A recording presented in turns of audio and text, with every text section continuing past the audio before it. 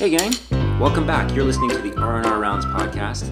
I'm Jonathan Wallace, and today I'm recording from my hotel room in fabulous Fort St. Nowhere. I'm up here for another week of locums, and what a week it's been. I have so many super interesting cases that I want to share with you, and it's only Wednesday. All right, the clock is ticking, so let's get started. The topic of this episode is aggressive, potentially violent patients. It happens, and it can be scary. I've had 2 this week, and so I'm going to tell you about these cases later on in the episode. Our learning objectives for this particular episode: number 1, what are your priorities in addressing a potentially violent situation? Number 2, how do you safely approach a potentially violent patient and what is the end goal? And number 3, what are some good pharmacologic cocktails and approaches?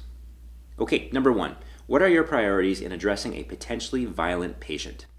This is a really important concept that was never really addressed in my medical training. However, when I was 19, I joined the BC Ambulance Service, and for the next 12 years, while going to university and med school and residency, I continued to work part-time as a primary care paramedic.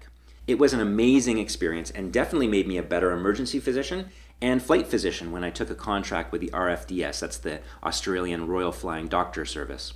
Anyway, being a paramedic taught me a few critical concepts that were otherwise never taught during my medical education. And now, here is the single most important takeaway from this entire episode. When it comes to safety, your priorities must be, first and foremost, yourself. Second, your partner or your team. And then third, and finally, if you still have time and energy left over, the patients. I know this often sounds strange and contradictory the first time someone hears it, but it is so true. As first responders, one works in an uncontrolled environment with all sorts of hazards. Cars racing past you on the highway, random sketchy people in a back alleyway, walking into the neighborhood crack house that is potentially in complete disrepair with electrical wires exposed, has who knows what in terms of toxins and biological contaminants and other hidden hazards.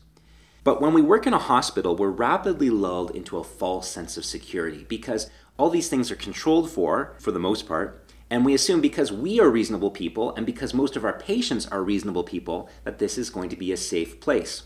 But then one day you walk down a hallway of your department and someone high on meth sticks a gun in your face and demands your wallet and all the narcotics in the hospital. I truly hope that this experience never ever happens to you, but it could happen. And work aside, if you want to live a long, healthy life, safety has to be a major consideration. And that includes when you're at work in the emergency department. And so again, when it comes to safety, your priorities must always be first and foremost yourself first, second, your partner or your team, and third, if you still have time and energy left over, then the patients. You are no use to your team if you are injured and vice versa. Indeed, an injured care worker becomes a liability to the team and will definitely reduce the time and energy that could otherwise have been spent caring for the patient. Okay, enough said. Time for a case. It's 1 a.m. in Fort St. Nowhere, and I'm called to the emergency department because the RCMP have brought in a 40-year-old male with a known psychotic disorder, and he's also known to be non-compliant with his medications. He was feeling suicidal this evening. He told his family he was going to go jump in front of a train. Family went and got him from the tracks, brought him to the hospital, and they got as far as the parking lot. The family then pleaded for 2 hours to try and get this patient to come inside, but eventually he got tired and he walked off, and so they called the RCMP. Now, it took 3 police officers to physically control this person to get him back into the police cruiser, and now the cruiser is parked inside the ambulance bay. The patient's sitting on the back bench, locked inside with his hands handcuffed behind his back, and he's giving me a death stare through the window like he wants to rip my face off. Okay, so learning objective number 2. How do you safely approach a potentially violent patient, and what is your end goal? I think that answer really depends on where you are and where the patient needs to be. In a typical Fort St. Nowhere community, the answer probably is something like the patient needs to be pharmacologically restrained and possibly physically restrained for safety. And the best way to do that is with all hands on deck, using every available security guard, nurse, doctor, janitor, and so on to hold a limb, plus assign someone else to manage the airway and have that airway person apply an oxygen mask as necessary to control spitting, to mitigate biting risk, and for actual airway management, of course. And then to administer a rapid-acting IM sedative through the clothing if necessary, and there's literature supporting the safety in injecting sedatives right through the clothing when necessary. Then, hold for a couple of minutes until the patient begins to relax, and then slowly release grips and apply physical restraints as needed. What position is the best to secure this person in? The answer is really whatever is easiest and safest to obtain. What is the best location to give the IM injection in? Any largish muscle group on a limb.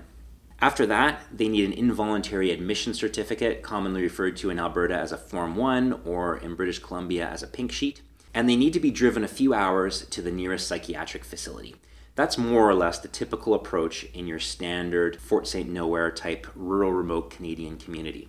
However, in another style of rural remote community, and I'm going to use Moose Factory, Ontario as an example of a fly-in only community, that patient is going to have to be transported by air. And in the case of Moose Factory, in the springtime, it means a 5-minute helicopter ride over the river, followed by a 2-hour flight by plane to a city. So the restraint process here and involuntary certification is the same, but the need for air transportation complicates matters. Wait, what? Why does air transportation make a difference?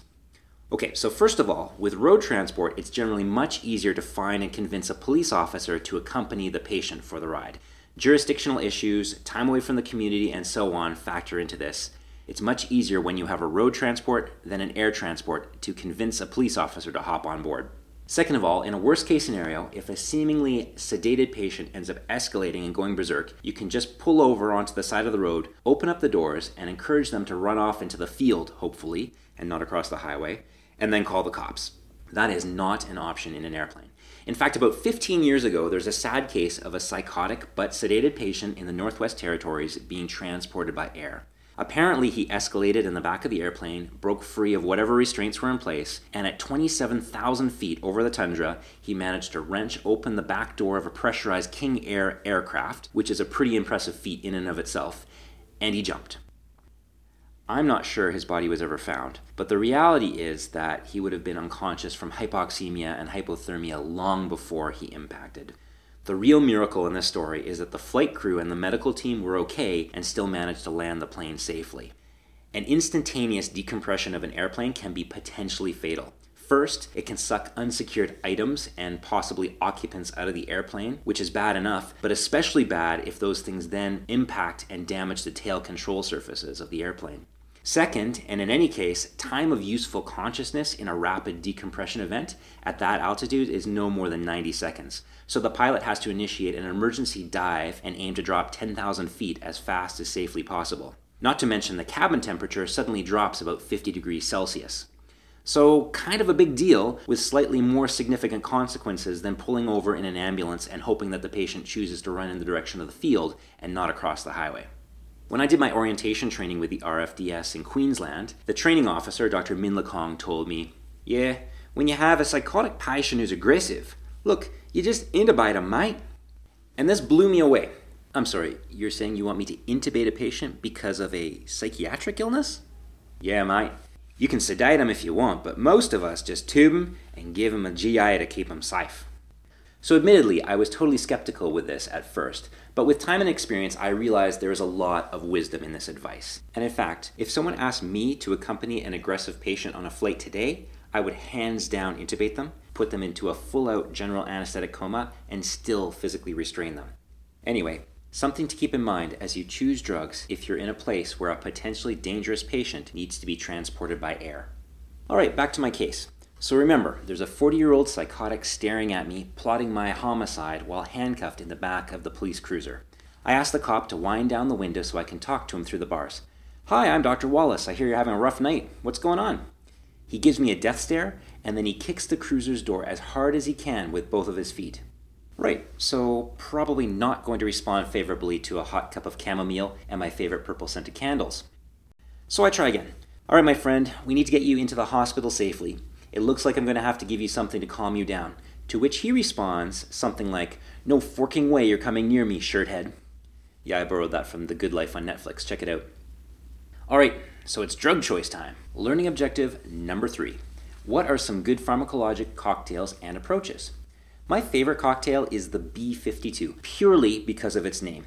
B52 stands for Benadryl, and then 5 of haloperidol, and 2 of lorazepam, all given intramuscularly.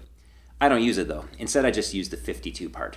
Haloperidol, 5 milligrams, and lorazepam, 2 milligrams. And if they seem to have EPS symptoms, then I might give the anticholinergic later on, but in practice, I rarely need that. What are EPS symptoms? That's the extrapyramidal side effects. and those occur from central-acting dopamine antagonist medications, most classically haloperidol and other older antipsychotic drugs. Symptoms of EPS include restlessness, muscle contractures, and tremors. So it's haloperidol 5 IM and lorazepam 2 IM, and that's based on decades of psychiatry literature. And it does the job in the vast majority of cases, but it's suboptimal because it's slower in onset and more unpredictable in onset. Kind of like how morphine is best known and most widely used as the go-to opiate in emergency, even though it's suboptimal, causing nausea and other histaminergic side effects. See episode 4 for more details on that though. So what are other perhaps better options to haloperidol 5 and lorazepam 2? First, better antipsychotic drug choices include droperidol, which is a great single agent, quicker in onset and much cleaner. The dose here is 5 to 10 milligrams IM, but due to industry reasons, it disappeared for 10 years from the North American market. The good news is it's back in North America now, and if you have it, it is the best first-line choice. Droperidol, 5 to 10 milligrams IM. Olanzapine is another great single-agent drug that is also quicker and cleaner than haloperidol. It's the same dose as droperidol, 5 to 10 milligrams IM. So give 5 for the elderly, 10 for the larger, burlier type people, and see how it goes. So if these agents are better, then why do I even bother mentioning haloperidol in the first place? Let's be real, most rural departments have limited drug choices. And while lots of departments don't have any of the newer options, I have yet to go to a hospital that does not have access to haloperidol. Okay, so now let's talk about combining medications, antipsychotic with a benzo versus just single agent. It's true, you don't need a benzo with the single agent drugs, but still, if you combine them, then probably you're going to get away with lower doses and less side effects than the single higher dose agent. Instead of using lorazepam, which has unpredictable IM absorption, use midazolam intramuscularly instead. The dosing is the same, so 2 milligrams IM in conjunction with one of the antipsychotic agents. Just be cautious with larger doses than 2 milligrams, as midazolam does tend to induce a bit more respiratory depression than lorazepam. What that means is you may need to apply oxygen. I can't imagine anyone, unless they're profoundly frail, requiring bag mask ventilation with just 2 milligrams of midazolam. Benzos may afford some desirable side effects as well. For example, if your patient's intoxicated with, say, crystal meth or other substances, the effects of a benzo will help smooth things out and help increase the seizure threshold. Thus, decreasing the antipsychotic dose, say olanzapine, to 5 milligrams and adding in midazolam 2 milligrams might be quite advantageous in intoxicated aggressive patients or other patients who might benefit from the side effects of benzos. Okay, so there's the basis for some great 52 cocktails. Combining an antipsychotic like droperidol, olanzapine, or haloperidol 5 milligrams IM with a benzo like midazolam or lorazepam 2 milligrams IM, or you can just use one of the cleaner antipsychotics as a sole agent, droperidol or olanzapine in the 5 to 10 milligram IM range. So that's great sedation if sedation is your goal. However, as mentioned, there are times when you may need to skip sedation and go straight to a general anesthetic level of control because you know they're going to have to be flown out, or just because they're so high risk you can't afford to wait 15 or more minutes for the other sedatives to work more slowly. In this case, it's a little of Uncle Jonathan's favorite drug from back in episode 3, vitamin K, the one and only ketamine. That's right, drop a very healthy IM dose of 5 milligrams per kilogram and give it IM. Note that ketamine comes in a concentration of 50 milligrams per milliliter. So let's do a little bit of math. For a 100 kilogram patient, 5 milligrams per kilogram would be 500 milligrams. And at 50 milligrams per milliliter, the dose would be 10 milliliters. But can you give 10 milliliters IM? And can you give it all in one injection site? The answer is yes. Indeed, the literature tells us that you can give up to 20 milliliters in a single IM site.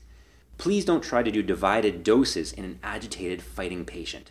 Load it all up in one syringe and just fire that sucker into the leg muscle through the jeans and be done with it. Good night, sweet prince.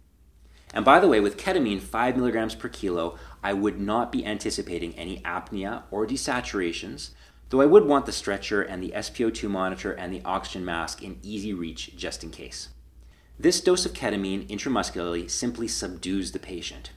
If you're proceeding to intubation, you now have time to get an IV, Get prepared, drop a little supportive induction medication, though you may only really require a paralytic on top of that IM dose.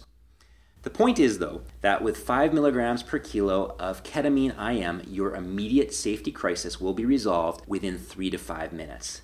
I'm not sure of anything that works faster than that in an intramuscular administration. And you're not jacking around for 15 or more minutes like you might be with the classic B52 haloperidol lorazepam cocktail. All right, back to my case. So what drugs did I choose for the patient in the back of the cruiser?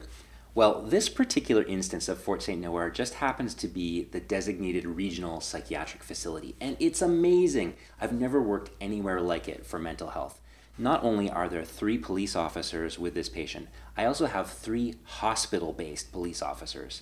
Additionally, we have 4 seclusion rooms in the hospital, and not just seclusion rooms for decorative purposes. You know what I mean, the seclusion room that was built with the hospital but is now repurposed for storage of old useless equipment, or COVID isolation, or the crappy gynae room or whatever. Anyway, the point is, in this case, I'm not looking to GA this guy.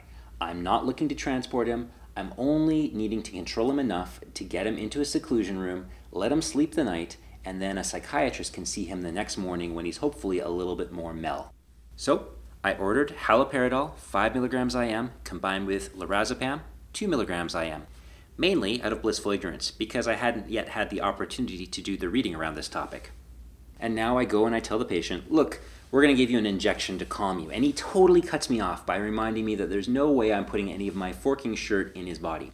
So I correct him and say, look, I'm not asking, buddy. Out of courtesy, I'm just simply telling you that you're going to be getting a shot and then we'll be moving you into one of our safe rooms. So if you can relax and cooperate, it's going to be a little bit easier on you.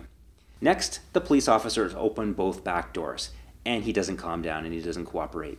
So 2 grab his shoulders and lay him down on the bench, 2 grab his feet from the other side of the car. Our nurse gives him a shot in his shoulder and then they close the doors and they let him sit in the police cruiser. And what am I doing, you ask?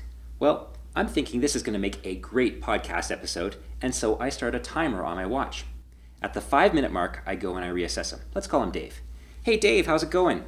And he looks a little glassy-eyed by this point. He says, take me to your leader. Cool. At the 10-minute mark, I check him again. Hey Dave, how are you feeling? I don't respond to the name Dave, he says. Oh, what should I call you? Sir. Okay. Hey sir, how are you feeling? Long pause. Pretty good, I guess. Cool. At the 15-minute mark, I check him again, but now he's in the seclusion room, eyes closed with physical restraints in place, and the cops are already gone. I ask one of our hospital security guys how it went, and he tells me just fine. I ask, did Dave put up a fight? No, not at all. So that was pretty smooth. Dave ended up sleeping all night, and the next morning he was back to his usual paranoid self, glaring through the window of the seclusion room at anyone who walked past him. Okay, how are we doing for time? Oh, we still got a couple minutes. Okay, let me tell you about the second case I had. So in this particular instance of Fort St. Nowhere, this psychiatric facility, there's this weird rule where if the psychiatric unit is full, the psychiatrist cannot admit the patient officially, and thus they remain under the care of the emergency physician, even though they might be housed in one of the psychiatric unit seclusion rooms. And that is what was going on this evening. So after I saw Dave in the back of the police cruiser, I was called over to one of the psychiatric seclusion rooms to see a patient that the psychiatrist had already interviewed and was planning to admit pending a discharge. This particular lady was about 30 years old and was also diagnosed with a psychotic disorder and was quite agitated. I had a security officer with me, and so we opened the door and I introduced myself, asked her what was going on, and then she gave me an earful. Wouldn't let me get a word in edgewise. Something about being kept there against her will, not having access to her medications, and we were all evil people and we were going to lose our jobs and so on. So that wasn't very productive. And so I went and I read the psychiatry notes, and the recommendation from the psychiatrist was to use olanzapine 5 milligrams and lorazepam 2 milligrams to sedate the patient if she became agitated. And again, at this point, I hadn't had the chance to do any reading around this topic, so that's what I ordered. Olanzapine 5 milligrams sublingual and 2 milligrams of lorazepam sublingual. And this patient was aggressive, but she was verbally aggressive and not physically aggressive. And so the nurse was able to go in there and convince her to take these medications sublingually. Suffice it to say, within 10 minutes she had settled nicely, and we were able to then go back in, have a chat with her, and properly address her concerns. So I share this case in order to highlight the difference between types of agitated patients, and they fall on a spectrum. Sometimes you have someone who is agitated and mouthy, but they settle with just a little bit of gentle reassurance. Didn't happen to have one of those this night. And then if they get a little bit more aggressive, they get very mouthy and don't necessarily settle or respond to rationalization. And that's the level of agitation of the second patient. And then if they get more agitated, then they get very physically violent and very dangerous, much like Dave in the first example. And so the level of therapy and intervention really needs to be tailored to the level of aggression and danger. For someone who responds simply to reassurance, perhaps having a family member or a security guard just sit with them and converse with them will keep them reoriented and on track and safe, and you don't need to sedate them at all. However, someone who is verbally aggressive might be convinced to take an oral medication, and you can avoid the trauma of having to hold them down and give them an injection, which is a pretty barbaric thing to have to do. However, there are circumstances, like with Dave, where really the only safe thing for the patient and everyone else is to get them held down, get that IM injection into them, and give them time for it to settle. So gang, I have one final case that I would love to share with you, but I'm running out of time and I just can't shoehorn it in. So I'm going to cheat. I'm going to wrap this episode up officially now, but after the outro plays, I will present my third and final case. And you're welcome to stick around if you're interested. All right, so let's recap the learning objectives from this episode. Number 1, what are your priorities in addressing a potentially violent situation? Again, if there's one thing you take away from this podcast, take away this. When it comes to safety, your priorities must be first and foremost yourself, second, your partner or your team, and then third, if you still have time and energy left over, then you can look after the patients. Number 2, how do you safely approach a potentially violent patient and what is the end goal? Remember, approach with as large a crowd as you can muster, approach with a clear team plan and a loaded syringe, and try to assign one person per limb, as well as someone for the airway and someone to manage the syringe. And learning objective number 3, what are some good pharmacologic cocktails and approaches? First, remember the tried and true haloperidol 5, lorazepam 2 IM. It works, and maybe it's all you have access to in your rural facility. Remember that it is slower and less predictable, so be patient and give at least 15 minutes before you contemplate a redose. More modern agents are ideal if you have access to them. This would include single-agent droperidol, 5 to 10 milligrams IM, or single-agent olanzapine, 5 to 10 milligrams IM. You can also reduce those doses to the low end of that scale and add in midazolam as a more desirable IM benzo. Just remember, the M in midazolam stands for muscular. Make sure if you're using midazolam that you have an SpO2 monitor and an oxygen mask within reach to consider in a few minutes, just in case you need it. Sedation, using any of these drugs, is great if it is relatively easy to get your patient to psychiatry. And by that, I mean it's just a short road trip and they won't be with you for too long. If you're looking to fly the patient, though, very seriously contemplate using ketamine, 5 milligrams per kilogram IM, to gain control, and then intubate them on your own time and maintain them with very heavy sedation for the safety of both the patient and the aircrew in transport. I really hope you enjoyed this episode, and if this is a topic that you find interesting, you may want to check out EMCrit episode 279. I'll link to that in the show notes. There's also a paid service MRAP presentation from earlier in 2021 that also covers this. Bye for now.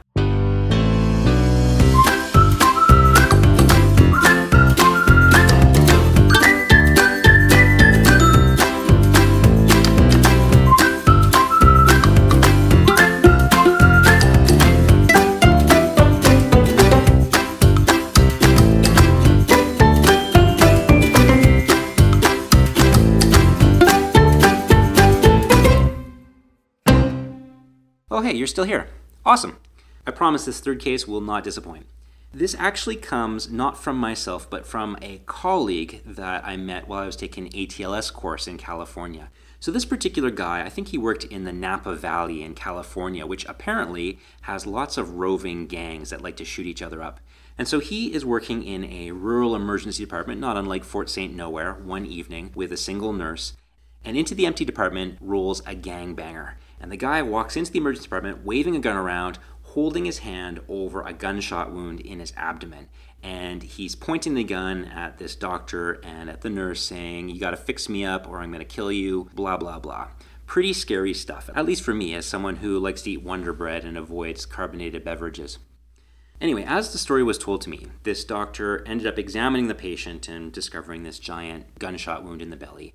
And the patient was insistent that all he wanted was to be stitched up. He didn't want anything for it because he had to escape, and the doctor had to do it right then and there or there would be consequences.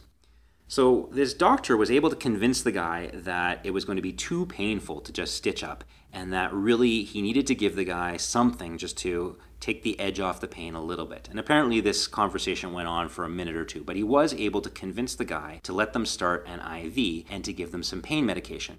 But the gangbanger was not very trusting, as you would expect, and so he really didn't want anything like morphine or whatever that would sedate him. So he insisted that the doctor and the nurse show him what it was they were giving him. So they showed them the vial of succinylcholine. And sure enough, he allowed them to draw up the succinylcholine, and they gave the succinylcholine as an IV push. Now you can imagine what's going to happen here. So the doctor, as he explained it, said he basically just stood there for about 20 seconds and waited for the arm holding the gun to begin to fall. And as soon as he saw that first sign of loss of muscle control, he took control of the situation, got the gun out of the patient's hand, and let the patient fall onto the floor. He then picked up the patient, put him onto a stretcher, and intubated him, and then sedated him. And that was that. The police came, the gunshot wound was eventually fixed by a surgeon, and so on. So this particular story lives on in my memory, not because it's something that I think will ever happen to me working in rural Canada, but more as an illustration of the level of chaos, of unpredictability that can occur. And the more we think about these types of things, and the more we think about what we would do in these rare, extreme situations, the better prepared we are for when they actually occur. And this harkens back to what I was saying as learning objective number 1. When it comes to safety, you have to look after your own priorities first, and then your team, and then the patient. Is it ethical to give succinylcholine straight to a patient? Not at all. But I don't think that medical ethics apply in the situation where your safety and your health is threatened. And this was a brilliant move because here is somebody who is completely unpredictable. You have no idea if other gang members are going to break through your door and there's going to be a full-out gunfight in the middle of emergency or what's going to happen. If this had happened to me before I ever heard about this story, I probably would have been so terrified that I would have just sutured the guy up and then hoped for the best. And maybe that means he would have left peacefully. Maybe it means he would have killed everybody so as not to have witnesses. Who knows? It's a very, very scary thought. The way this doctor handled it certainly makes for a great story, but obviously that situation wouldn't be without risk either. At the end of the day, what would have been the correct answer? I'm not sure, but any answer that leads to you and your team walking out safely at the end of the shift is the right answer. So I present this again as an extreme episode. I really hope that no one ever has to go through this ever again, but I hope this plants some seeds in your mind to think about and contemplate what you would do if and when your safety is threatened. All right, bye for now, and for real this time.